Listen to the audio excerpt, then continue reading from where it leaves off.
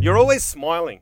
Yeah, it's a Have you defense noticed? mechanism to avoid dealing with unhealthy emotions. Good. Let's go under the bonnet. Because I wanted to ask you. You're always what's the fucking word I'm looking for? You're always happy. You're one of these comics that every time I see you out and about, you're just always happy. Have you noticed that about yourself? That your presence is always like positive, happy. You're always smiling. You're always upbeat. You're always energetic. And I'm like, surely this cunt self harms. He has to. There's got to be something bad about you, man. What's under the bonnet? I don't know what to take, where to go from here, Soren. What is under the bonnet? No, look, I think growing up, I had a need to, like, there was an avoidance thing. There was an emotional sort of avoidance thing there, probably, where, like, just always be happy. But it wasn't even a conscious thing. It was just kind of what I was anyway, but I just, like, kind of non-confrontational sort of attitude, being, like, smiling all the time. Where did that come from? A non-confrontational attitude I don't know. to Like, have that approach. honestly, you know, if you like stuff that you remember, but you're like, I don't think that's how I remember it. But in my head, I'm like, maybe it is, whatever. So I was, this is hilarious. I've actually never mentioned this before ever. It's a strong start. So when I was growing up, I was at school, and me and a mate, we used to be smart asses. So I was never a big guy, but I was always a smart ass joker, and I would like rough and tumble a little bit, but never Are we in much. primary school now? Or? Primary school, all the way back to there, right? And then one time, I don't even remember what the event was, but I think it was about year 7. I think I did something mean to someone. What did you do? I can't remember. I actually can't remember, but I remember the feeling. You fucking blocked it out mentally. You've deleted your file. Who knows? You don't want to know. Yeah, I don't want. Hey, fuck it. I don't want to know. I don't want to deal with that shit. That's even scarier. Apparently, you can go to a hypnotist and they can bring that shit out. Yeah. Yeah. You can actually go there and like so this girl was telling me she went and like you lying there and then it just slowly gets you into a state and then asks you questions and then you're talking and you don't remember what you're saying, but you're talking out memories that you didn't know you had from when you were young. They're like long buried memories. So you're actually still not remembering it. You're just like having it come out of you, sort of. So it's like tapping into a part of you that you're not actually connected to. When she told me that, I was like, man, I gotta go to a fucking hypnotist. I want to see that shit. Yeah. Because my memory was garbage. So Okay. So lots of stuff blocked out. So you did something bad in primary school, but you blocked it out. Well, So yeah, going back to I that. feel like it's actually not that exciting. Thing. I feel like it's not that exciting. Whatever it was, it made me feel so bad, like guilty. And I think it might have just been being mean to someone and seeing them feel bad about it. And then me being like, I don't think I want to be mean to people. So ever. you can't remember. Look, man, I think kids are allowed to be mean because they're kids, and I was a real. Yeah, I was a cunt. I mean, my report card from grade 6 was John must not tease other children in the playground. But she didn't appreciate the fact that I was learning my comedic skills. Yeah. Roasting other kids. She didn't know you were nailing it. Oh, yeah, I was crushing. I wish I had a stand-up as a teacher. Yeah, they would have loved it. Yeah, like Ben Knight's a teacher. He would have gone, look, he's going hard. He's a bit of a cunt, but look, he's got some funny lines there. Yeah, you it's know? good. This could go, yeah. He could be either comedian or president. But kids are brutal, especially at school. Like, do you remember some stuff that you did that was brutal? See, that's the thing. My memory's really bad, like especially from those younger years, and I've got a million theories about why that might be. One of them is that I didn't have a sense of smell, basically, when I was younger. I had a deviated septum, so I was like a literal snot-nosed kid my whole growing up. Also, that would have got you bashed. Nah, because see, again, I became all my friends, which are basically I'm still friends with. I became friends with from like prep, so like I never had any issues there. I was a real smart ass, but I never really got. And I was always friends with people, especially like I was a scrawny kid, Yeah. but I was a jokester, so I was always like in that position. So I never really had to deal with never physical threats ever, basically. And at, like the year level I was in was unique. Even that school was still like very tight knit, but my year level was especially like everyone was friends with everyone, basically in the year level. Like there was obviously people.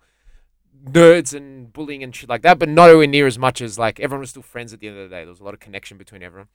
So yeah, no, so I don't know. There was apparently my mate told me this. There was one time like grade 5 or something where like we used to really, really bully one kid. This really even scrawnier, geeky dude, like physically, like apparently some beating down and stuff, which I can't remember it at all. But like, yeah, so which might be why, because I do remember a distinct decision where I was like, I don't like being mean.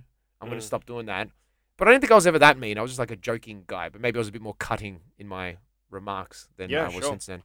So, but as you said, kids should be allowed to be cunts. So the issue that I've been dealing with since then, which is still going to today, is that I have huge issues with anger expression.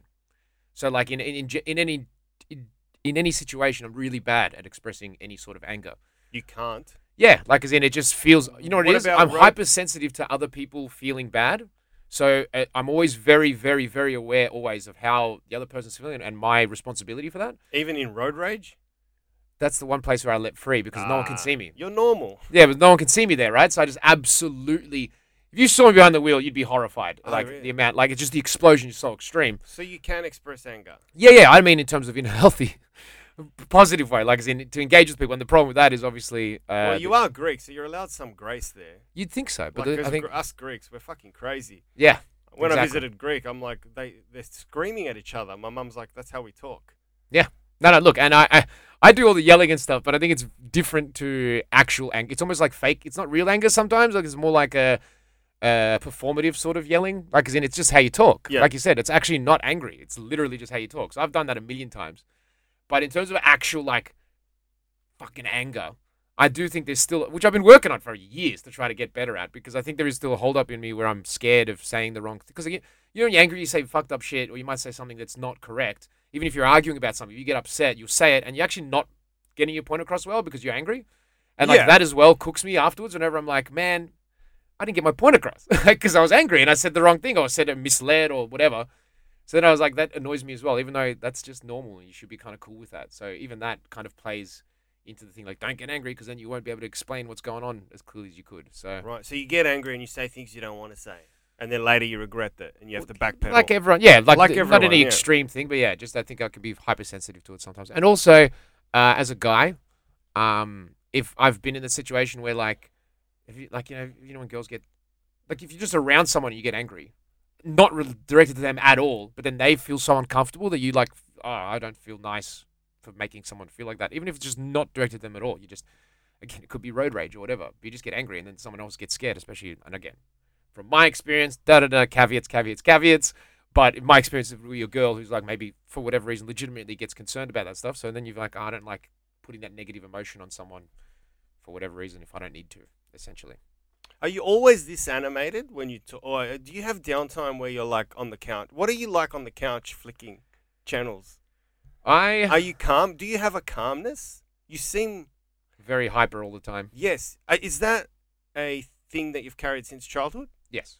So that's... Has it been looked at? Like, because my mum would drag me by the ear or like, have your parent like, shut up!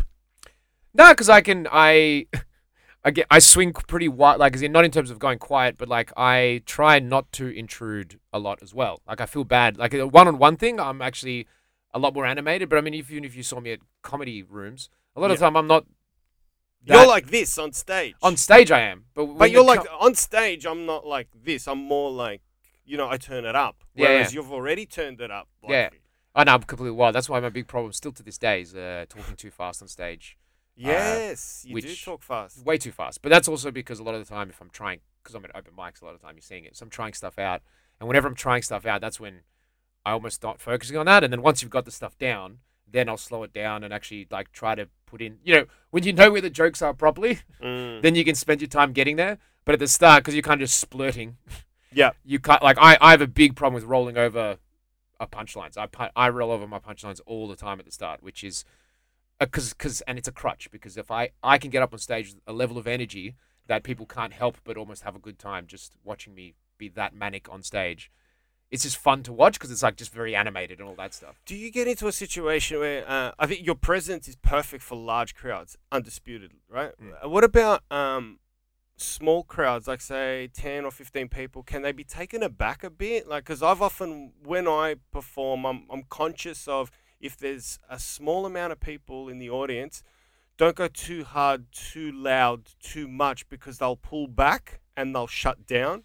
It's almost like when the lights are on and you make eye contact with them in a small crowd, they get uncomfortable and they recoil, or they cover their mouth with their hands while they laugh. It's stifled.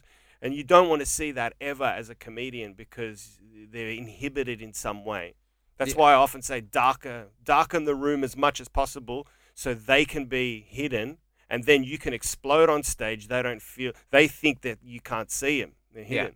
So have you suffered from that where you've come on and gone bang and they've just gone, whoa? Yeah, like as in, I think a good training ground to get over that stuff, especially because when I first started, a good training ground for that is doing solo shows somewhere like Edinburgh or even in comedy festivals where you're not getting numbers ever that are like Yeah. big.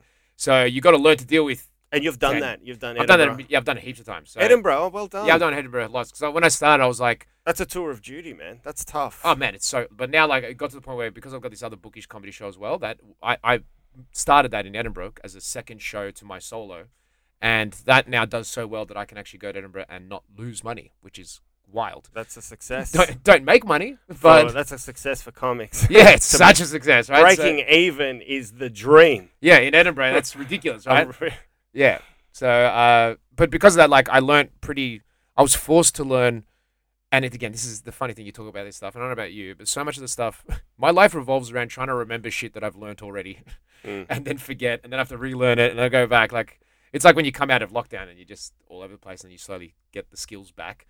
But even with something like that, the one I learned, the big ones, because I started before going into comedy, I was doing more acting. So even when I first started comedy, I was doing more, I'd write the bit out in detail, and then I'd get up and I'd just do the monologue, essentially. It would look like a conversation because I'm a natural performer like that, but it was very much not comedy in the sense of what we really is, which is I can about- understand the way you approached it. yeah, Coming from acting, it's very logical. Write it out, get up there, perform it. yeah, You were an actor playing a comedian, whereas now you've transitioned to, I'm sure, more of a comedian who tries things out, ad-libs. yeah. And to be honest, I've probably gone too far that way now. Like, as in over the last few years, I've probably gone too far into like, because there's a laziness to it as well, which I'll admit, which is where you don't have to come up with the full bit. You come up with half ideas, and then you get up on stage, you try it out.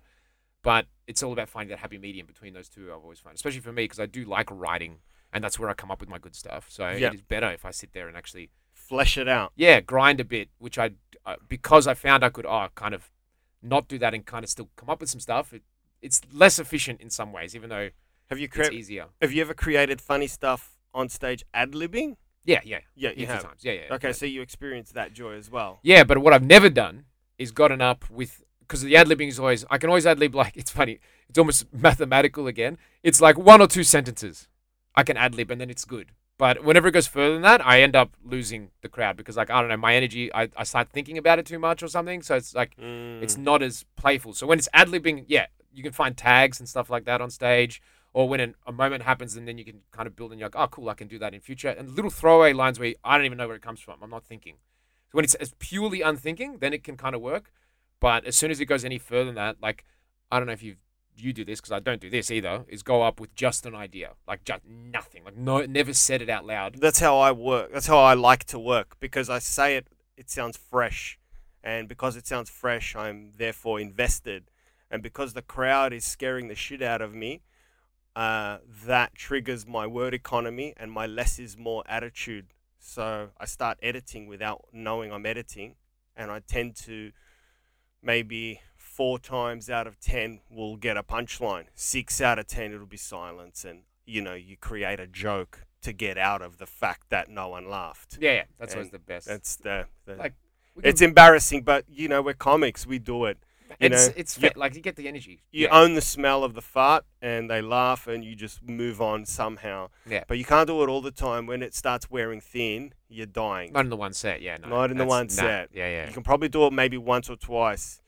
Yeah. I like to acknowledge a death. I think it's important for me. I don't pretend it's not a death. Oh, yeah. I put my hand up. No, that's I that was actually one of the learning curves as well early on, and this goes back to that acting monologue sort of business that I was doing, and it all changed one time, and again it was actually in Edinburgh where I would have these shows. It's like 10, 15 people, and I wasn't that good. That was years ago. Some of it's like it wasn't horrible. Some of it was like there were jokes, you know what I mean? But I was still not a comic. I was an actor, and I was like there performing, and I'd have like death for like 10 minutes, just dying. Actually, the worst one I ever had, although in retrospect, funnily enough, it wasn't as bad as I thought it was at the time, because I did realize that depending on the room, you can have a pretty quiet audience and then not having a bad time, which is something you don't know. Like, obviously, you can always get a laugh in any room as well, where they can be loud, but there are situations where they're not hating it, but if you're not smashing, they're not going to laugh that much. And Absolutely. And it doesn't mean that you're sucking.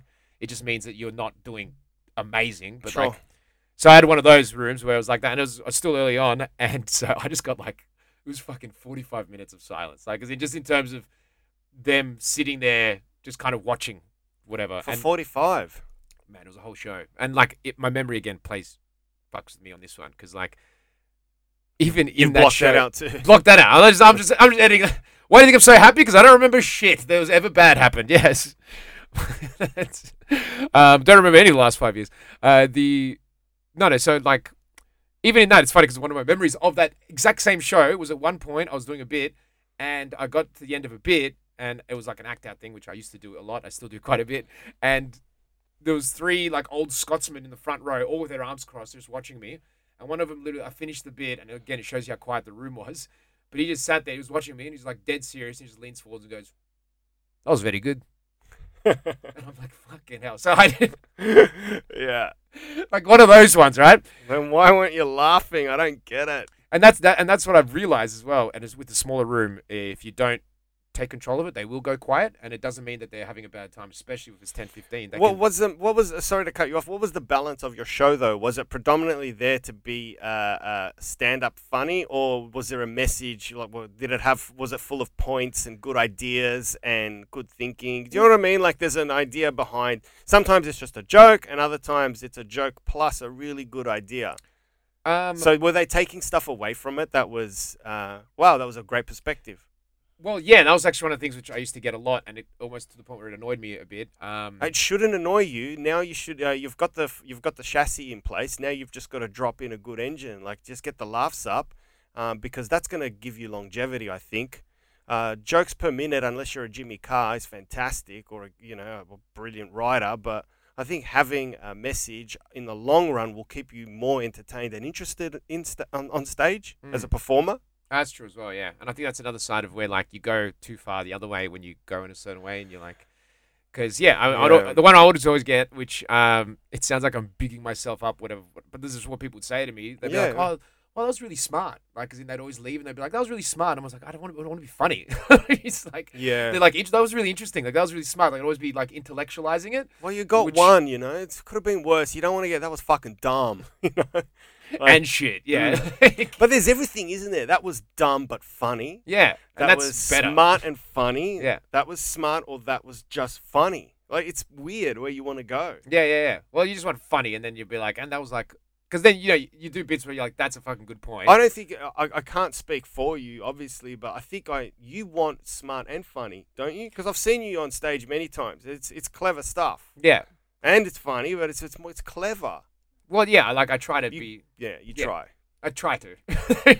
Well, we sometimes all hitting try. one or the other. Yeah, honestly, if I was going to be like, what I want would be, yes, the smart, like, as in just clever, like, more than just nothing, you know what I mean? Like, as in, for me, just to not be boring in terms of what you're doing out there, but also with an element of silliness, which I always forget, and it's me knowing what I am. I am silly in terms of my persona on stage, whilst being clever is me, I'm dopey. Like, as in, I'm rolling around that stage, I'm all over the place. There's an element of playfulness to me, which I think I want to make sure I keep, which I sometimes don't as well. Yeah. Yeah. Do you think that in Melbourne, Australia, we're always going to be behind the 8 ball of comedians in London and America, seeing as they're exposed to decent gigs every single night, sometimes decent gigs 2, 3 times a night? Like, in London, you could gig up to 6 times a night on a Friday in very good crowds. Yeah, Yeah. Yeah, like, that's clearly, it's a big flaw of here. Like, as in but we got a great scene, and we got some really internationally respected. So that's what's interesting. We actually have some. It feels like we punch well above our weight considering the like areas that we gig in. Like, as in, like, I mean, don't get me wrong, we're coming out of a pandemic right now, but there's at its peak you might get 3 or 4 in a night, maybe, but those aren't killer rooms. Like, that's you going to a bunch of different rooms where you might have like just other comics there and stuff. We have good comics here because we live in a city that's full of cunts and the audience are hard. I don't know what's wrong with the audience in Melbourne, but they're very hard to please. Yeah. Whether it's the weather or their life or the fact that they're paying too much for a house, I don't fucking know. But they can be assholes. They're really tough to impress. I'll give you an example. The flip side of the coin, Gold Coast. Anything you said, George, was fucking gold.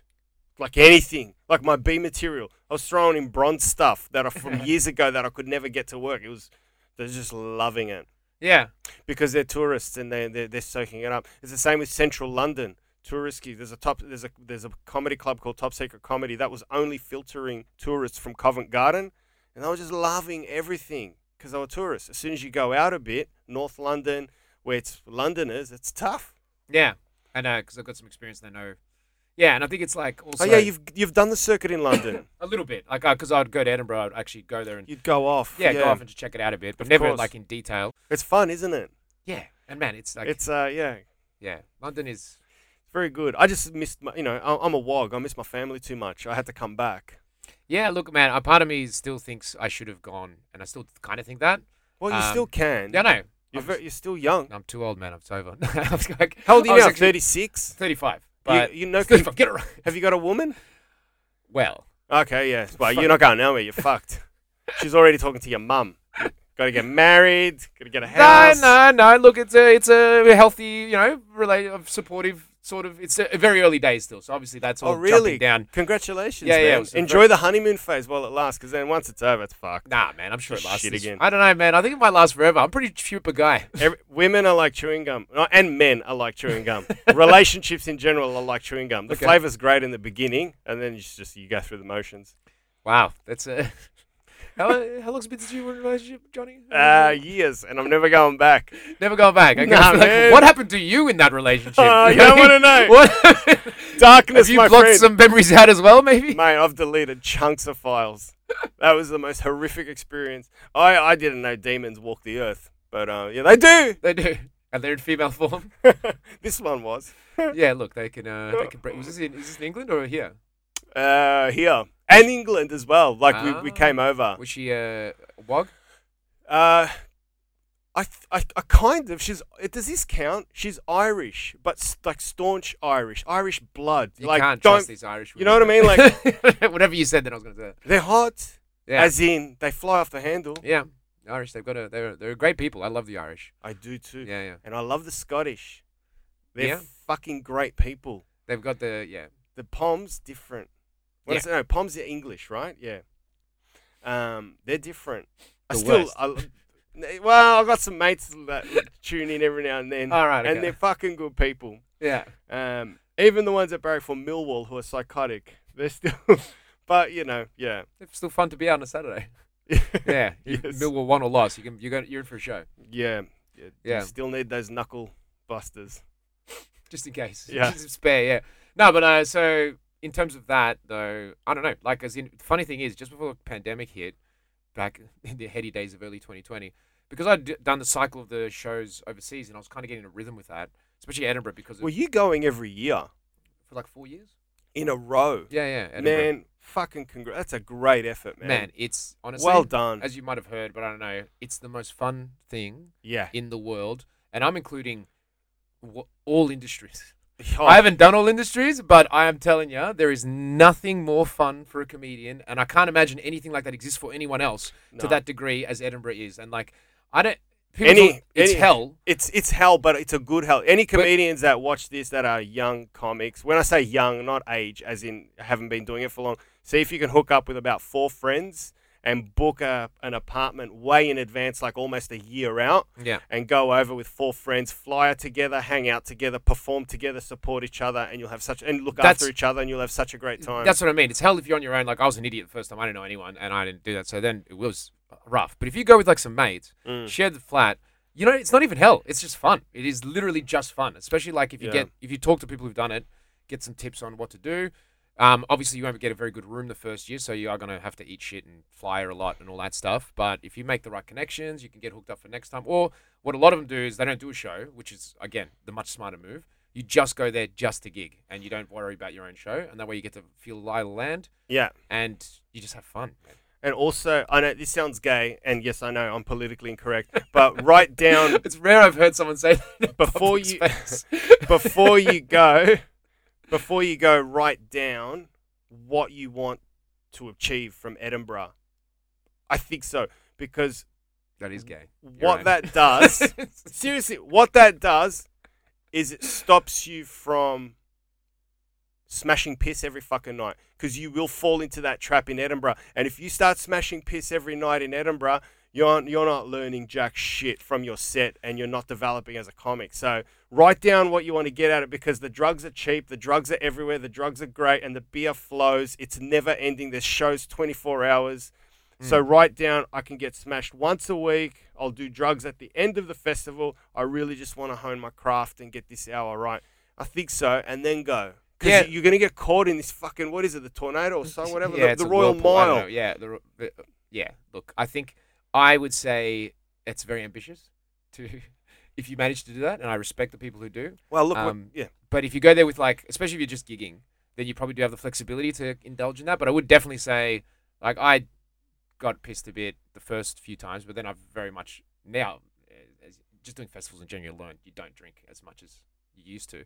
But at the same time, it's really fun, that element. And there is a lot of, like, networking, like, fun things where you get to meet people you wouldn't have ever met and stuff like that. Like, I still remember bloody 4 or 5 years ago, James Acaster, hanging out with him in one of the thingies there. And I was, just because I was fangirling hard, and my roommate, who she didn't know who she was, she's like, what? And she just went over and started talking to him. And then I was like, oh, cool.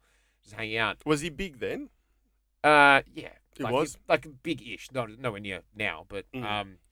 But that was just one. But there's a million, and you get, like, you know, there's all the Edinburgh stalwarts, like the acts that are there every year, and you will, if you just sit there and you make friends with people, and if you get pissed a bit, because that's all part of it, you end up just making a whole bunch of friends, and you get to see all types of people. So it's really fun in that sense. And, like, I've made some friends now from that are, like, really good mates, and that's actually what I was going to say. Like, because of that cycle I was doing. The start of 2020, I was getting 2 opportunities that I was looking at. I was like, oh, fuck, this could be something. Because the Bookish Comedy Show, it's like a moneymaker in a sense. Like, it's a really good in to places now, because I've figured out the marketing for it. I've figured out what it is. It's really fun. And it's a good way to, like, as an intro into thing, you're like, oh, I've got this product that exists that is good. I've got this track record. Here's the marketing stuff for it. So you can, like, kind of get a decent room off the bat with places you might not have gotten to otherwise, which is really great. And so I was, like, looking at that, and there's one Brighton Fringe, which is earlier in the year. Yeah, I've done that many times. And I've heard, like, I had a few people being like, man, you should take Bookish Comedy there. It would do really well. Yeah. There's a crowd that would love it. Brighton Fringe is, small time. Yeah. Edinburgh. It's a fantastic way to run in. Yeah. So, like, hearing that, I was like, okay, that's in, like, May or something. So I was like, well, I could maybe next year line up and do that, and then stick around London and England for 2 months and really, like, give it a red hot go, you know, in terms of gigging around everywhere, and then going to Edinburgh. And then I had another friend from America who I met on one of these things, and he was, like, talking about touring and stuff in the States, and he's like, we hit it off. He's like, man, come down. We can do, like, we'll do a little mini tour, like 3 weeks, or whatever, which is apparently a thing that you can just do in America. There's always opportunities where you can do that stuff. Dead set. Can I probe with an agent? An agent hooks you up to those gigs? Because you can't do it alone. No, I'm not saying I'll do it. I'm saying the American guy, he can plug you in. And he's been doing it for 20 years as well. Oh, so he knows. Fantastic. He knows everyone. So, like, but he was talking about that. So all these little things, which are, like, were nothing potentially. They could be nothing, I'll admit. But, like, when he means a gig, does he mean like a tour across several states, or one state, or? I didn't actually clarify. Like, I think a lot of it would be, like, doing unis, and it would all be like where he's the headliner, and he gets at different comedy rooms, like, every night for, like, 3 weeks. And then you do tour across, I don't know whether across state lines, I'm assuming it would. But, just different cities every night and just doing that. That'd be like, great. On a small scale sort of thing. College gigs. College gigs, yeah. Hey, what uni is this? What the fuck is a uni? What's this guy talking about? Could finally prove whether the Australian accent is actually helpful. Yes. Not that it matters to me anymore. I have got a missus, and I don't care about that stuff anymore. It's lame. Girls are lame. So that's what I always say. Is the relationship, like, good so far, like hot and heavy, like good, or? I don't want to go into too much detail. She might listen to this. She won't listen. Trust me. No, it's great. It's just really, really nice. Really, Good, really nice. Really early days, so it's, like, just really fun. Being Good. like, oh wow, okay, I feel stuff I didn't know. It's been a while. For me, it's been 8 years before that. So I was like, it's been a while since. Holy shit. Yeah. 8 years. Okay, take it easy. Wow. I've spoken. Where to have you? girls since then. What's happened to you? Like, have you? Now, surely, many, because you're a good-looking guy. So many came to the door, knocked. What did you do? Not interested. No, I actually do think genuinely, especially there would have been a reason. Was it on your comedy to focus solely on what you were doing artistically? Well, I wish I could say that it was that kind of single-minded focus, but I would say it's a combination of factors, including I was to pay for going overseas those first few years. I was living at home. with my parents. Yeah. Which makes things a lot harder immediately in terms of getting someone around, doing all that kind of dating stuff, right? Okay. So straight away, there was this big block in the way of any interaction where, like, if you're 29 or 30, that's just not what people do. But you're to my Greek, house. so it's all right. And then, like, a part of it probably was an internal thing. Where I'm like, I just don't want Too embarrassed. I don't want to do it. Yeah. And then on top of that, because of the festivals that I would do, because I'd also go and do the Australian ones, I was trying to do that as much as possible. So really, I was in Melbourne, like, for a length of time, probably gone like 3 or 4 months at the max thing, like, as in, or like something, and always there was another one coming up. So there was this. Is the reason why you're single for 8 years multifaceted? That's one reason. Another reason was you're picky. Are you picky? It feels like you really want me to be picky. I just reckon you're a picky guy. I smell picky. What is so picky? I don't know. I don't know. What do you mean picky? I smell picky. I'm not picky. I'm not. I'm desperate, if anything. Just stinking of desperation. Are you a Casanova? Were you putting chicks away for 8 years, just having fun? Because you've got that look. Come on, look at that face. That's Casanova. Like, you could pull a lot of chicks. If my mother saw a photo of you, she would melt. You are so dead on with your joke about, well, I won't say it here, but that joke is so fucking funny and spot on. Oh, about the moustache thing. Oh my God. You'd have Greek yayas throwing their undies at you. You'd be you are the poster boy. I saw a photo of my granddad, for fuck's sake, and I looked at it and I go, oh my God, it's George Dimarelos. Where the fuck did George get a DeLorean from? Like, George, can I borrow your DeLorean? Sure you can, grandson. That's all right. Yeah. Exactly. Look, I have a weird thing. I just think you're driven as well with stand-up, and I think artistically you were like, I've got to focus on Edinburgh. I've gone 4 years in a row. Because the only reason I say that is I'm very similar as well. Behind you, there's fucking whiteboards, and, I'm very, I like my single life as well because I can focus clearly on my work. Well, see, here's the thing, right? And as much as I would love to claim that, there probably is an element of that. I would like to give myself some credit. But at the same time, the other thing is I'm just very, very good at being single, which is part of what this whole learning curve has been in the last 2 months with this new girlfriend. Because I haven't called her girlfriend before. That's weird. Missy. Nice. And I better do that before you release this episode, just so she doesn't hear it here first. She'll be like, what, girlfriend? Nah, bro, I'm out of here. Just broken hearted. So you can do single good. I can do single so good to the point where, like, I didn't even understand, like, the need. So it wasn't like I was out slaying fucking, let's get up and about. You're a fiercely independent guy. Fiercely. Like, so you're like antisocial borderline. So you're yeah, right. So you're like Tom Hanks in Castaway when he fucking nailed the island when he was killing it, like crushing coconuts, catching fish. That's me every day. I am if you on a day alone, I'm flat out all day. There's no time for me to do it. So you're a gun. That's how much shit I've got to do. All of it not helpful, but just flat out. So isolation. So lockdown doesn't faze you. Not at all. It didn't hit me like, especially the first lockdown. The big one last year. There was about a 6-week period where I was basically on my own the whole time, and there wasn't a second where I was like, oh, fascinating. Did not care. I developed anxiety. I didn't know it, but I couldn't. I'd fall asleep and wake myself up every 20 minutes, and I googled it, and it's like you got anxiety, dude. Just chill. Well, here's the thing, right? Probably there was some of that going on, but again, my brain chopping out bits. You got ignorance is bliss. Yeah, so you've got this fucking program where you delete all the harsher shit. Exactly, it's gone every night. I wake up, I'm like, spend the whole night, but I just like, people take meds for that. Yeah, look, it's that's great. Just smile all the time. Your brain. Have you seriously been able to just block shit out as a child and just move on ahead? It's a fucking great gift. I don't think if it is the true, then it's probably quite worrying, to be honest. If anything, don't do it. I'm not like and delete it. Okay, where's the neuralizer on myself? Okay, right. Happy childhood. It's all good. Would be fun. So I've got very good at, like, just because I like reading, which is the longest and most antisocial activity you can have in terms of just on your own doing that.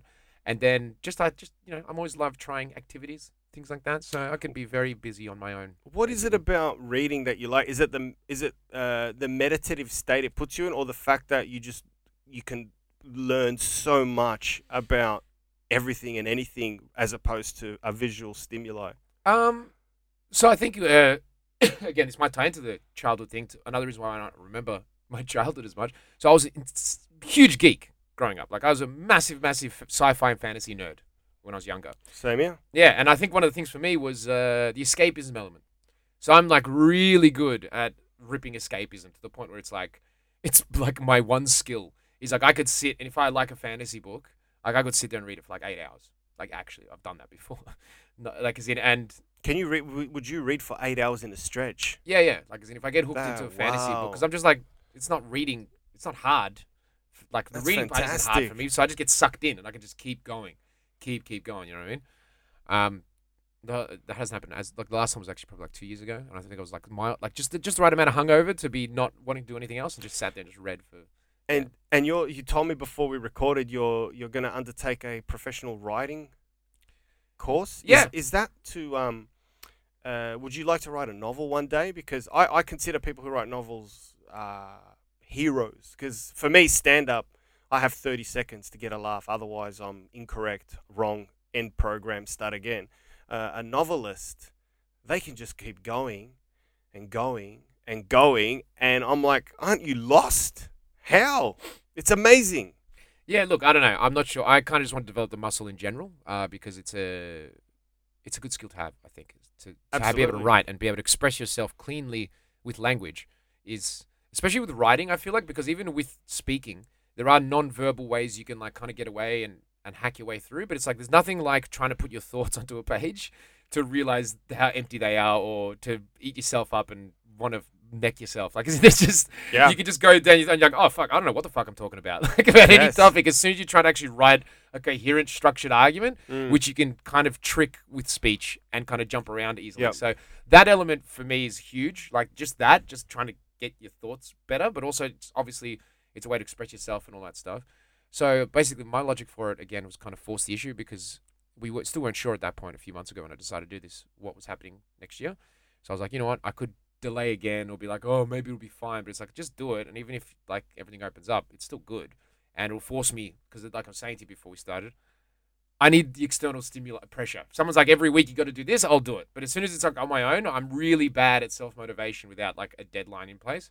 So that's the other reason for it as well, literally just to make me write more in general, which is the Yeah. reason for it. How are you with? I'll answer first, just so you don't think I'm just putting you in the deep end. Okay. How are you with self-belief? Me, it wavers. Some days I have self-belief, other days I don't. I struggle a lot with it. To produce stuff, to put it online, I'm scared to. My stand-up and all that sort of stuff. Doing a piece of new material, if I'm not in a good frame of mind, I'll back out and I'll just do some rope. Yeah. So how are you with it? Because I always ask comics, what do you like with self-belief? Because for me, it's fucking pendulum. Completely. Exactly the same. Like hard. It depends. Like, yeah. I mean, I would say probably less in general than more. And how do you think we can iron it out or bring it up to a certain level that's consistently positive? It doesn't have to be amazing, but just how can we level it out or boost our self-belief? Well, like I mean, and it shouldn't ever be based on external circumstances, right? Your self-belief. It should be something which is kind of like, But one without mirrors going the- into denial. One but, like, mirrors the other. Like you can't have self-belief unless you've done something on the Well, so outside here's world, like so- make someone laugh. Well, here's the thing, right? So I would look at you and be like, your self-belief.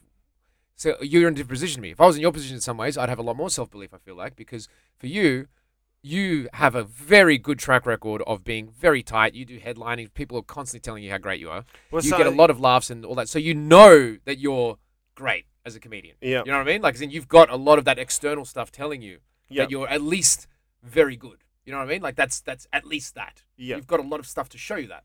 Yeah. So I'm always like, it should be easier for you in some ways to at least be like, well, that's my base. And now, yes, I can lack self-belief that maybe I can't be the next George Carlin. Don't know why I picked him.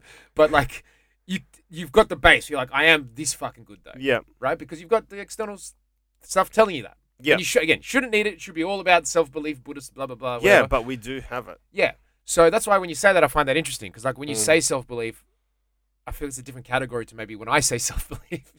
Because I just don't have that kind of, like, let's say, credit from external, which undeserved. Like, I feel like I do need to put more work into certain things to get there. So I do think that there's space there. But for you, it's funny you're saying that because you know that you're good. Yeah, but I've lacked the courage to do Edinburgh or, do that or publish something for an hour on YouTube. You know what I mean? Yeah. That's where my demons are.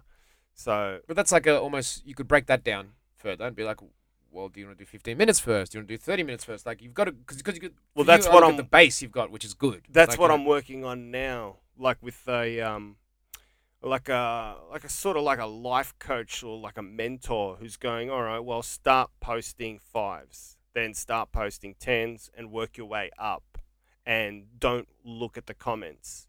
Yeah. Because it can be mostly derisive. Yeah, of course. And like, nothing kills you the first few times when you get that, and you're like, I'm the worst. But it's interesting, isn't it? Because on stage you can get abuse and it's okay. You brush it off. On stage, it's great.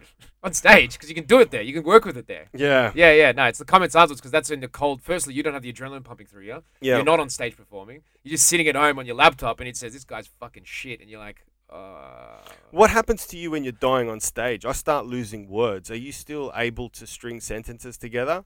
Yeah, look. I become nonsensical. Like, I leave chunks out to get to the...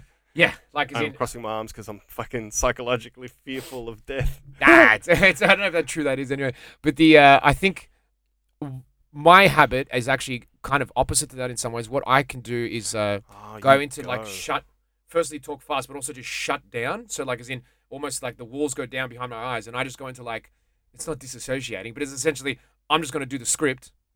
And it is disassociating. Yeah. So it's because like, as a performer, you need to be constantly taking the pulse of the crowd. Yeah. So when you build that, you're no longer there. Yeah, and you're an actor now. Yeah, and I think sometimes I can have a habit of falling into that. So just talk faster, which is obviously what a lot of people do who are amateurs, which I am as well. Like, when it comes to that, I do talk too fast. But also then, just go into script mode and then kind of power through. So one of the things I learned, again, at a show is great for that, and it took me a lot to learn it, but like, basically, if it's not going well, like you said, you got to acknowledge it. And you don't have to acknowledge it. You can even acknowledge it in a way where it's like, ideally, you go into crowd work of some kind. If you can just pull something from the crowd, just to make them know that you're there with them, you know how it's going, you've got a gauge of the room. I feel like that kind of thing's easier with 10, 15 people. If you're dying in the ass with 10, 15 people, you can always save it, is my view. Because with 10, 15 people, you can look each of them in the eyes as you acknowledge stuff, like, so they can really feel you and you can feel them. That can really break tension. Yes. But with a bigger crowd, when it's silent in a big crowd, you can't do that. You're fucked unless you got like some serious skills. Did you know that when Norm Macdonald used to fucking die horrifically, he used to punish himself by standing at the door and handshaking every single person as they left and thanking him for coming? Oh my God, what are you doing, man? That is self-harm to the extreme. But I think that was his way. And when he crushed and killed, he'd slip out the door. That was his way of, I don't know, I guess, learning to let a death wash over you. Yeah. And deal with it to make you more rigid, I guess. And I think that's also like that stay humble sort of thing, like, as in the good and the bad. Don't treat them like the good and the bad, because they're not like, you can't just ignore the bad ones unless you ignore the good ones too. You're just like, it's all nothing.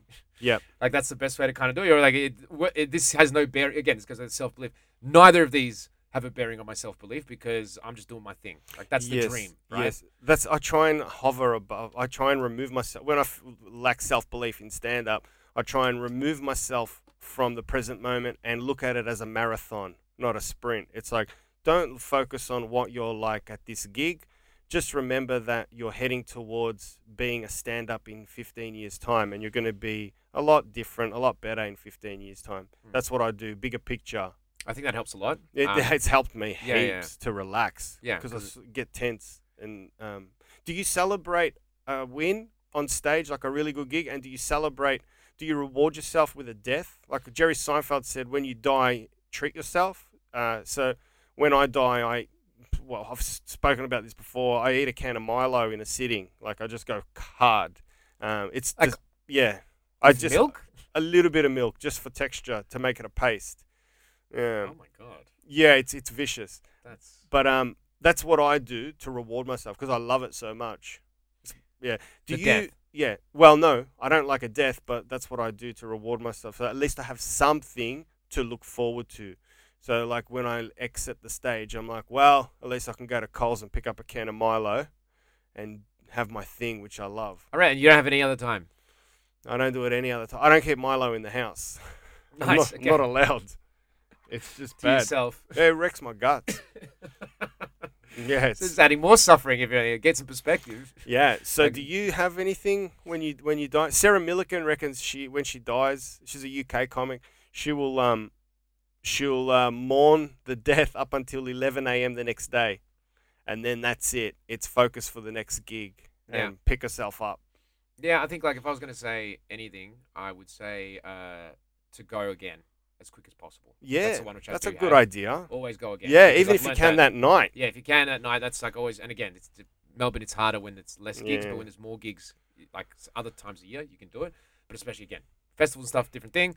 If you can go again that night. That's one thing I do strongly believe, even though sometimes I might not want to. It's like you got to get that. You got to fuck that off as quick as possible. You got to put that in the back, like a rearview mirror. I find. Good idea. And the other one is if you record it, it's always interesting going back and listening to a recording of a death because so much of the time it's death, but there might be bits in it where you're like, oh, that actually was not. You can learn. Yeah, and like you can actually like, there might even be a chuckle somewhere where you're like, oh, that was actually okay, and then you're like, oh, maybe I was overreacting to it. I always find listening to your recordings is the best. Like neutralizer again, because you have like when you're like, I fucking killed that, Yeah. and then you listen back and you're like, oh, it was good. Yeah. But it was like Perspective. yeah, it gives you both sides. You're like, okay, there was actually a gap there, and like, oh, that laugh there wasn't as big and stuff. And then sometimes you die in the ass. You go listen back, and you're like, okay, it's still not great. Yeah. But okay, maybe I'm beating myself up. There was and especially because you can do the post-mortem, which is the best. Yeah. Is if you can be like, oh, okay, I clearly fucked this up. I stumbled over that word. That's why they didn't get it. It doesn't help the feelings, but it does help. You know, most things start in the brain intellectually, and then hopefully you can filter it down into your emotions. Yes. I often say to myself, just before I press play to hear back a recording, I always say to myself, only I'm reliving this. The audience isn't. So it's okay. Because I have this like horrible like Alfred Hitchcock kind of nightmare that when I press play, it audio blasts into every audience member's ears right there and then. So we have to relive it all together. And I'm like, this is just me. It's a private space. Only these walls will soak in this horror. Let's try and learn something. And that's where I picked up, wow, I say a lot when I die. I stutter. My words don't make sense. I miss out words and I wasn't aware. So when I listened back, I realized, man, I'm nonsensical. So that's just increasing my death. So now I'm like, stop, rest, take a deep breath and acknowledge the death and maybe try and recommence. Yeah. Can I ask you, what's your opinion of performing at a gig to just comics? Do you think it's a futile? I'm torn. Would you? I'm Like, as in, because obviously there's the cult of gigging. Which, sorry. Yeah. What were you going to say? No, go on. Okay. I was just going to say, do you? Yeah, I want to hear your answer. Then I'll back it up. Okay. So there's the cult of gigging which exists, and obviously it's popularized, especially I think UK does it, but I think America especially is all about how many gigs did you do? You should be doing 17,000 gigs a night. Yeah. And that there's truth in it as well. Like that's the thing. And yeah, but not 17,000 shit gigs. And that's the other side, because I'm like, how much? Because you do see it sometimes even here. You see comics who like they're just constantly doing rooms where there's no one else, and like that is the fucking downside of Melbourne. Like especially right now, but in general, like you are going to get gigs where there's not many people at all, and you do wonder how much are you getting from it. And like especially the one that confuses me the most whenever I see that is when it's just comics and a comic will get up and do stuff that they've done a million times before for the full set, and you're like, that's strange. What purpose was that? Like I don't actually, I get confused. Unless you're doing a big gig on the weekend in front of a paid gig and you want to hear it to memorize it, especially now post lockdown. Yeah. Like I performed in front of pretty much comics only, but I just had to just say it because I was doing the lounge a couple of nights later, and I just wanted to get the muscle memory back, and no one was laughing, and I realized the stupidity. I'm like, I'm just doing jokes that comics have heard before, and of course they're not laughing, but I'm just saying it to get that rhythm. So I was like, maybe I should have just done ad-libbing or just spoken about something different, because they're just comics. So they've heard my shit before. They want to laugh.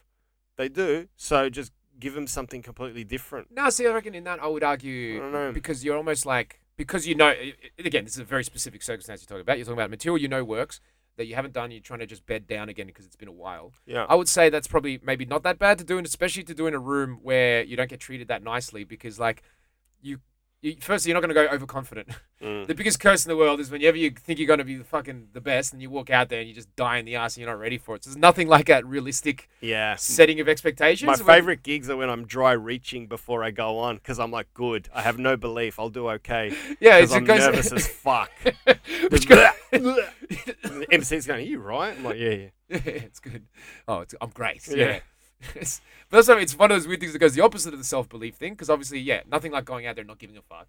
But also, there's that too confident where it's like just dumb confidence where you actually do give a fuck, but you think you're confident because you don't, and that's not actually confidence. And that's the other one. It's so true. Every time I'm confident, I suck. There's a fucking pattern to it. Yeah, but I think it's more like there's the not giving a fuck where you actually don't give a fuck. But then there's the confidence, which is like, I'm the best. And then you're like, oh, no, I'm not. And actually, you're not confident. It's an expression of an insecurity still. You know what I mean? Like, it's not synchronized with your spirit, what's happening inside your spirit. Yeah. That's what I mean. So it doesn't get a laugh. You're just confident because you had an easy gig, and then you go up and you don't get a laugh straight away, and you're like, oh my God, I'm so fucking shit. What the fuck am I doing? Yeah. That's not real confidence, you know what I mean? Versus like when you don't give a fuck at all, and you go out there and you just chill, and then sometimes you die with that as well. Yes. Don't get me wrong, plenty. But the one I found with that as well is, and usually it helps when you've done like 50 gigs in a row. When you get to the point where you just don't give a shit. And it's great. It's so freeing. And you do. And one of the realizations I had there, I remember when it would happen to me, because it's always like once the flow happens, it doesn't mean you're magically going to be good. It doesn't mean you're going to fix it. It does mean that you're probably going to save yourself a lot better than you would otherwise. And on top of that, it does mean that you just don't give a fuck. You just don't. So you're up there and you're dying in the eyes and you're like, whatever. And you just go through your stuff still and you play around with the audience. You might stop a joke halfway through and just do whatever. Like, it doesn't mean it's going to all of a sudden you're the greatest comic ever. But it does mean that I think mathematically the probability of success is going to be higher than if you're stressing and falling apart. And also just emotionally, you're going to be fine because you're just like, if you actually don't care, you're like, whatever. So what would you do in a situation where you go to an open mic gig, it's full of comics? What do you do when you get up on stage? Do you do your material or you just go, nah, I'll just fuck around. I'll do completely new stuff? Usually I'll like look at stuff that I've got, which is much newer. If it's just comics, because if I got the time before, like as soon as I'm like, it's a workshop, I'll usually be like, okay. Yeah, let's try. Although, like, again, with open mics, a lot of time I'm going there anyway with fairly new material, to be honest. Like, again, a problem of mine is I need to try bedding down a bit more because I kind of got out of the flow of doing that. But, yeah, usually I'll be, if it's just other comic, if it's a workshop, then treat it like a workshop, you know? It doesn't have to lose value. You can be like, okay, I'll try fucking you can still get something out of it. Yeah. But to your other point, though, the point of gigging constantly, like, I mean, every great comic gigs constantly, right? Of all like the US ones, but even the ones in the UK. But I mean, how many of them were doing, 2, 3 other comics at 11:30 p.m. every night? Yeah, you're looking at them now when they're in cruise control at 30,000 feet doing great gigs. But to get to that level, they had to do shit gigs. Maybe a couple of gigs a week only. I mean, I know me for a fact. I would rather do 2 gigs a week, quality, rather than 13 quantity. Yeah, I think you'll learn a lot more. Yeah, I actually I'm obsessed. You kind of mentioned it before, like your minimalism, and one way I kind of express that in my own life, hard, is my obsession deep down with minimum effective dose. Like, how little do I need to do of this to be able to for it to be useful? You know, what's the bare minimum I can do in anything for it to be like effective? Essentially, it's like one example is like I do sprints when I run. Because I've slowly figured out over time, which is very obvious anyway. But if you want minimum effective dose of exercise, it's 100% sprints because you don't have to do anything to get ready. You just walk outside. It's the easiest to prepare for. And then you just go 100 meters sprint. You can be done in like 10, 15 minutes and you're fucked and it's good for you. How do you do it? Do you sprint for 100 meters, walk for 20 seconds, sprint for 100 meters, walk for 20 seconds? So where I am, right now I live next to a park. So it's a lot easier for me because I just go to the park and I can do it there. Before that, I was not living near a park, so I just do it on the street. But what I'll do is usually I'll sprint. Your neighbors will think this guy's jacked. He's cooked. He's burnt his Barbie, and now he's sprinting down the street, and now he's back home again. Yeah, and he's back again. And it's weird. Yeah. No, because you do the sprint. So what I'll do is I'll go 150 meters, whatever, and then I'll usually jog back, and then I'll do it again, and I'll jog back, and I'll do that about 4 or 5 times. And then I'll fucking kill you. And then I walk for 1, and then I'll do another 2, like run, jog, sprint, and then I'll walk, and then I'll do 1 more, and that's like 8, And in my head, I'm like, okay, I've done a good run of like jog sprints, and then I've had a break, so my body's actually chilled, and I've forced it again. So like, I think that's probably enough to. None of this is scientific, but it feels like you're pretty wrecked. You know what I mean? Well, isn't it scientific? Because they say you need to elevate your heart rate. So it is scientific. Oh, no, I just meant in terms of my system of whatever. But yeah, in terms of like high intensity interval training. Anything that raises your heart rate. I mean, even climbing a tree and staring at the girl in the window. If that raises, 20 minutes a day, that's okay. That's a joke. Is it a big tree? It's a fucking joke. Don't hashtag me. I left you out in the lurch there. Yeah, I was like, okay. I'm not touching that. With this That's mo, wrong. I'm not going near that shit. Yeah. It's a big one that I definitely am overly sensitive to that sometimes, I feel like, because a part of it is being Melbourne, with Melbourne audiences. Yeah. And also, I think being a wog, like, and this is going to sound maybe paranoid, but I feel like being a wog, you do get certain things from audiences that maybe white comics, if you want to put it that way, don't get. Like, they got their own sleaziness, don't get me wrong. But there's a certain type of thing with... If you performed with a white silky shirt, I'd be like, this guy's a fucking Casanova. Like, look at him. He's probably working on my bird right now as I'm watching this show. He's probably talking to her. He's telling jokes to everyone, but he's picking her up at the same time. Look, one comic does that. I can't name him. But while he's on stage, if there's a cute girl in the front row, every time he drops a punchline, he'll wink at her. And he reckons he's pulled. That's hilarious. Yeah, I'm like, how can you have the time to, like, I'm just trying not to die, trying to do well, let alone pick up. Yeah, it's hilarious. Fuck. Yeah. Good on it. Well, why not? You know, each their own. Each their They're own. all consenting adults, so it's fun. Yeah. Yeah. But the... Sorry. What are we talking about? I don't know. We've been speaking for an hour. We shit. got to wrap up. Oh, nah. Yeah. I didn't even get to do all my evolutionary stuff, defending it. Oh, yeah. Fuck. I'm so excited. Yeah, no, You let's ruined talk everything. about that if you want. We never got enough time. You got to go. Can you get it out in 10 minutes or distill it, like in 5? Oh, man. Is that doable? I don't know. It feels very forced now, though. All Very right. contrived. I saw... Let me just... I'll keep it simple. Yeah. I saw a picture of a butterfly, and on the butterfly's wings, it had evolved. This is spooky accurate. A picture of side profile of a snake. And the whole point of this butterfly, as you can imagine, is it doesn't get eaten because insects like, oh, fuck a snake, I'm getting out of here. And so it survives. And my question to you was, how can that perfect picture on its wings of a snake's head have randomly evolved without some sort of driving force being passed through centuries, going a little bit more black in the eye, a little bit curvier underneath the chin, or the side of the mouth is not quite right, just a little bit? How could evolution not have slowly painted that on its wing? How can it be random? I just can't buy it. Well, it's not random. It's natural selection. So, like I think I said to you last time, it shocks me that you love physics and you like evolution. Why does it shock you that I like physics? No, you let me finish the sentence. You're so stressed. How sensitive are you? Get some self-belief, man. Let me finish a sentence. Fucking hell. I literally was halfway through the sentence. What do you mean? Fuck, I didn't realize I was fucking standing on my toes the whole time. Fuck, I would have been much more gentle till now. Okay, let me be very careful how I phrase the sentence then. Sorry, I bit you then. Just so... Fuck. You do need some self-belief, my friend. You need some mantras. Go. Sorry. All I was going to say was appreciating physics for the science it is, which is great, and people do it. I always feel like that's actually a step. Like, you've skipped one, which is less complicated in certain ways, which is, like, I would say evolution in terms of understanding it. And I feel like it's more related to the real world. So, like, as someone who loves science, it always surprises me when people skip that and go to physics, let's say, because evolution is like the story of everything. It's the best, it's the cleanest, it's the most magical. I learned it in year 11. It clicked in my head. I finally got it.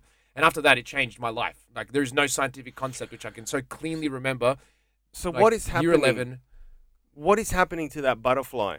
All it is, as you got to remember. From a million years ago. Yeah, a million years, yeah. 7 million years ago to now. How did it know to slowly craft a snake's head? It's as simple as, all you got is 100 butterflies, right? and one of them they're all just flying around getting eaten, right? And then one of them and this is what I was saying, it could be a mutation or it could be just natural selection. It varies on how big the difference is. But essentially, of those ones that get eaten, the one that has the thing, even if it's nowhere near where it ends up, the one that has a thing on its back which looks tiny bit like it, right? That one will, on average, survive more. Gotcha. I'm with you so far. So then that breeds, right? So the ones that it breeds will have a higher chance of having this shape or whatever, right? And then how come the next ones that breed look more snaky than the previous ones? Because all that's happening is they're not doing anything. They're just breeding, right? And they've got a kind of shape. So it has one. So the first one had like the tiniest 1% of what it ended up looking, right? It has a bunch of kids. A lot of them don't have anything. Some of them have the same shape. Maybe one of them has a 1.1% slightly better clarity of the snake shape on it. So again, over a ridiculously long length of time, the one that has the thing that looks more like a snake is the one that survives and passes on its genes. So all that's happening is it has 10 kids. One of them is like almost the same, but just a tiny bit more snake-like. And because of that tiny, tiny advantage over a big enough length of time, that one survives and has kids. So all that happens is that keeps repeating, where the one who has 0.1% higher advantage than the one before of its 10 kids, that one gets selected because it doesn't get eaten. Because the insects are coming to eat it. It goes first for the most obvious ones. It leaves the one that's the most up for question. How does it refine? How does it become somewhat of a high-resolution pic of a snake? Because of this exact thing. So all it does is, so the first one's 1% of the final image. It has 10 kids. Of those, most don't have any. One's 1%, but then one is 1.1% clarity. Looks a little bit more snaky. Tiny bit snaky. Than the previous one. That's it. Just a tiny bit. Only one of them has to, or two of them, whatever. And then they survive. And then they survive, and then they have kids. And again, most of them are probably 0. Some of them might be 1. And one then of the next 1. one, and then one's 1.2%. A little bit even more snaky. Yeah. Of the 10 it has, there's one that gets selected just by fluke that has that it's a bit more. So all it is like nature is selecting by constantly going for the least like that because it's killing those ones first. So all it has it's done a marvelous job. Yeah, man. Look at have you seen the like? How did it know? It has no concept of what a snake looks like. All it's doing is avoiding a snake. It's Yeah. not knowing anything. It's just avoiding a snake. So it avoids the thing that looks kind of like a snake. But that avoidance, isn't that a driving force? Because it doesn't want to get eaten. Yeah. That's all it is. It just doesn't want to get eaten. So you don't go for the one that looks like a snake. You go for the one that's got no snake on it. Even if it's tiny bit like a snake, you're going to go for the one that's got 0 snake.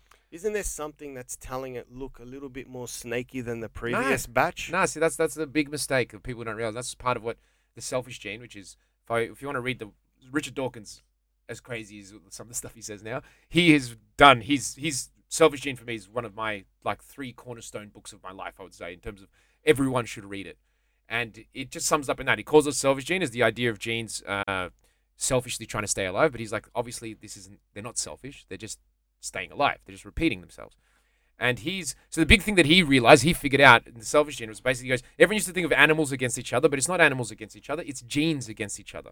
So that's what everything is. So the gene is trying to survive, and that's what gets passed on. So he goes down to the smallest package of the thing that gets passed on is a gene, where there's blue eyes, you got a snake shape on you, whatever, those genes. And then they're battling each other, essentially, within the group to then survive of those. But the whole thing is, there's no selection going on in terms of, there's no choice. All it is one lives and one dies. So, and that's all that happens. And the genes are going to keep just reproducing because that's what they want to do.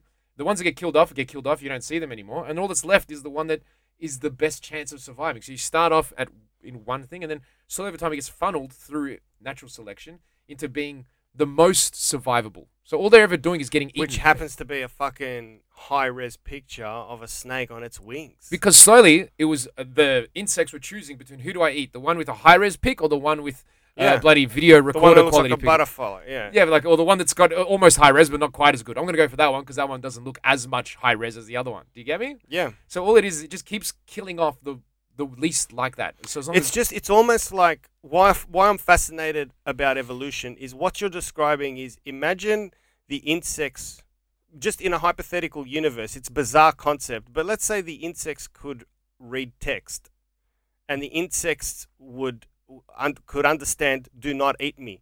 This butterfly has evolved millions of years for its wings to say do not eat me. Yeah. That's the whole thing. That's what would happen. And that freaks me out. Yeah. Do not eat me has been written on these wings over millions of years. And you're saying millions of texts, pixelated dots were printed all over the insects, but the ones that survived were the ones that joined to make an N. No. But see, here's where you're making the mistake, and this is where this is a common misconception as well, because you've got to remember, like, it's like how everyone says, the classic example is, it'd be great if you could have an eye on the back of your head. If you had an eye on the back of your head in the jungle, you'd live better than people with two eyes on the front because you can see behind you. That doesn't happen, right? You're never going to go from not effective to let you survive to effective to letting you survive. So if it doesn't look like the thing is, you're talking about letters. Those don't mean anything until they mean something, right? With the snake shape, it still kind of looks like a snake even when it's nothing. So you got to remember, every step of the way, it has to be providing an advantage. It can't just magically happen at the end. Or every step, and that's the whole point. Like even the ones who, like there's animals that swing from tree to tree, they've got like the wingspan and they do it. Like how does that evolve? It's like, well, all it has to do is when it jumps from tiny bit higher off the ground, it gets a tiny advantage. But then slowly over time, that gets picked until it's like now can fly. But every step of the way, it has to be providing an advantage in the environment for it to last. That's wow, isn't it? Yeah, it's wow. amazing. Yeah, because I've often like looked at us as a species, and I forget the guy's name, but he believes that we're going to be married to AI soon. Like we're going to have chips inside us. Kurtzman, I think it was. Oh yeah. Yeah. I think that. I think that once someone starts doing it, everyone else is going to be forced to do it because of the advantages the human being will have. It'll be far superior to an organic. Well, I don't think force is probably the wrong word. Who wouldn't want to do it, really? I mean, we're already halfway there. You got a phone in your hand. It's like now you got anti-vaxxers. You're going to have organics. Yeah, of course. You know? And they'll be, look, it's going to be, you wouldn't want to be the first one to do it, but I would say that is the future of, like, if you can expand your brain to levels unheard of before, why wouldn't you want to do it, essentially? Yeah, do you see how Musk is working on, they've already got, like, a chip that sits in the cerebral cortex that you can access through Wi-Fi. Yeah. And it stops your Parkinson's shakes. Yeah. Normally patients would be taking orphanedrine citrate, which has a few side effects, which is unwanted. Even a 50 milligram dose, they found that was too much for the body over time. So a couple of patients, they put an implant in, they started shaking, they got their iPhones. Took them a while to input the code because but honey, and accessed it, bang, stopped the shakes. Yeah, I mean, like that's AI inside us, and pacemakers to a lesser extent. Pacemakers, that's what I mean. It's always funny to look at this on a spectrum because people can be like, it's magical, whatever. Funnily enough, I just had a scientist on my bookish yesterday. She does nanotechnology, focusing on brain science, so biomaterials within the brain, and she was talking about what's required for that. Because you hear nanotechnology and you're like, wow, that's some crazy shit. Which it is, but obviously, like the way she was describing, it's essentially kind of like that as well. All you're seeing is better and better systems to provide the drugs and the therapy to the brain, but it's not AI. It's just doing, like, you're still triggering it from outside, and it might be like why you want to trigger it is because you might have, like, as she was describing, you might have like 3 drugs that need to be released at different times. So you put the gel with the nanotech and the stuff in there, and then you've got like the first one, which is a quick release, then you got a second one, which is like a slow release, and you got a third one, which is like when this environmental trigger happens. She said she would use UV for it. It releases the third one. So at that point, we're not talking AI yet. And just like with Parkinson's, that's not AI. That's just a pacemaker that's more detailed and more specific. The one that's using the Musk is he's talking about the stuff where you connect the Neuralink, where you connect your brain to a computer so you can actually like interact with it. But even there, it's like not the ones where you can tell a computer what to do because it gives a shit, but the ones where you can like access the actual computer. So imagine you could Google in your head and shit like that. That's the cool shit, and that's later. Sometimes I get really pessimistic, and I think we're all going to kill ourselves on this planet. Mm-hmm. And fair enough. What I did was I looked at there's something that we've done that can't be taken back. Voyager in 1977. Yep. And I'm like, if we kill ourselves and blow ourselves up, at least we've got Voyager, right? To say, hey, we were here. We did some sort of accomplishment. We understood that the universe is made up of atoms, and we kind of had an idea on this beautiful. And I Googled how far is Voyager going to get. And these fucking geeks extrapolated that the record, Voyager 1 and Voyager 2, I'm not sure, I think it's Voyager 1, is, you know how the Milky Way is like kind of like on this plane? Voyager 1 is above it slightly, so it's going through less dust. And they reckon it's got a lifespan of 5 billion years. It's going to survive this trajectory that it's going to escape our solar system, the Oort cloud, in 100,000 fucking years, man. 100,000. That's just our solar system. And then it's going to start this journey for 500 million years. It's not going to go close to any real star. It's going to survive. The disks are going to be intact for 5 billion years, and it's going to survive, they believe, a merger with the Andromeda galaxy. And then, who knows, if we kill ourselves, maybe in 4 billion years, a species may fucking find this on the side of their solar system, bring it in, play a record, and go, oh, these fuckers. Yeah, they got some tunes. All Yeah. right. Oh, yeah. They They blew do themselves up, but fuck. Yeah. Stock. That's what we Stock. do. We do it. No, that's a look. I don't know. That side you hear about. Apparently, there's a thing where people have that attitude where like, oh, part of us will survive or something, and like that kind of thing, and how that's actually a negative because a lot of people do that. It's like this whole space race. It's like, oh, we'll leave and go somewhere. It's like, man, no, fix here. Yeah. Don't talk about we're gonna live on. That's useless to me or to my kids because they're dead. Like, as in, none of that shit matters. I don't give a fuck about where Voyager is in 500 million years. I care about what the weather's like tomorrow. Like, that's I know. way more important. About, oh, no, but it's kind of cool that, like, 500 million years from now, it's like, no, it's not. I think it is. I care about the fact that glaciers are around. Give me some glaciers instead. No, but Forget I'm just... Voyager, give me some fucking glaciers. I'd much prefer that. Yeah, look, I know where you're coming from, but Yeah. I'm just saying, I think if shit hits the fan, like it looks like we are going to blow each other up, at least we've got some sort of receipt in the universe that we existed. And I think Mate. that's better than nothing at all. When you're walking through the radioactive wasteland and someone comes up and goes, how do we do this? You can be like, yeah, but a part of us is surviving up in space. And they're like, why would we want to survive? Yeah. Wipe that one out as well. Fuck that. Do you reckon I've sent messages I regretted before. I don't want to let that one last either. True. Fucking get rid of it, man. Yeah, I don't understand the fascination about like going to Mars and living there. I mean, I went through the outback of Australia. It's fucking harsh, man. And I reckon Mars is 10 times harsher. Man, It looks like the outback. It's the dumbest shit. I wouldn't on want the to. It's minus 270 degrees and looks like the red earth of Australia. It's just fuck. There's nothing there. It's so hard to look. I don't know. Matt Damon proved that it's really hard to live there. Yeah. So I don't want to go. But also, and this is the whole fucking thing about space, and that's what annoys me about how billionaires made space lame, because they totally did. It used to be cool, now it's shit.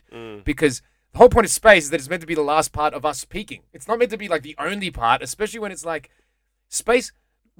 I have a mate who's like all defensive. He's crypto and he's Elon Musk. He's like, mate, I'll be flying space. What you'll be down here? I'm like, man, space is shit. It's you in a room with a glass thing. Give me good technology. You can do that here. The only difference is maybe you can't be floating.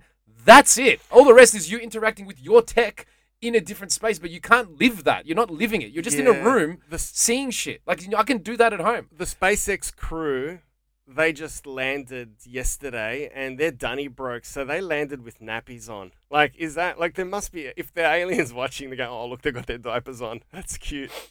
Good job. But it's also like, man, like that's the whole thing. Is people like, oh, go to space. Like, man, And go it's to not really, Antarctica. it's not really, yeah. It's way better. Way better. It's Like not the even Amazon. space. It's like dipping your toe in the beach and going, ooh, I went in the beach today. No, you didn't. I mean, they reckon space starts.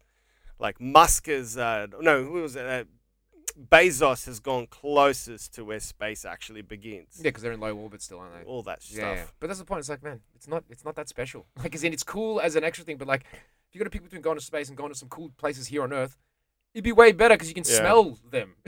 Like, you're just seeing glass and then that thing. It's like, yeah, it's awesome, but not the way that people think it's like that good. Like compared Yeah. to seeing anywhere on Earth, basically.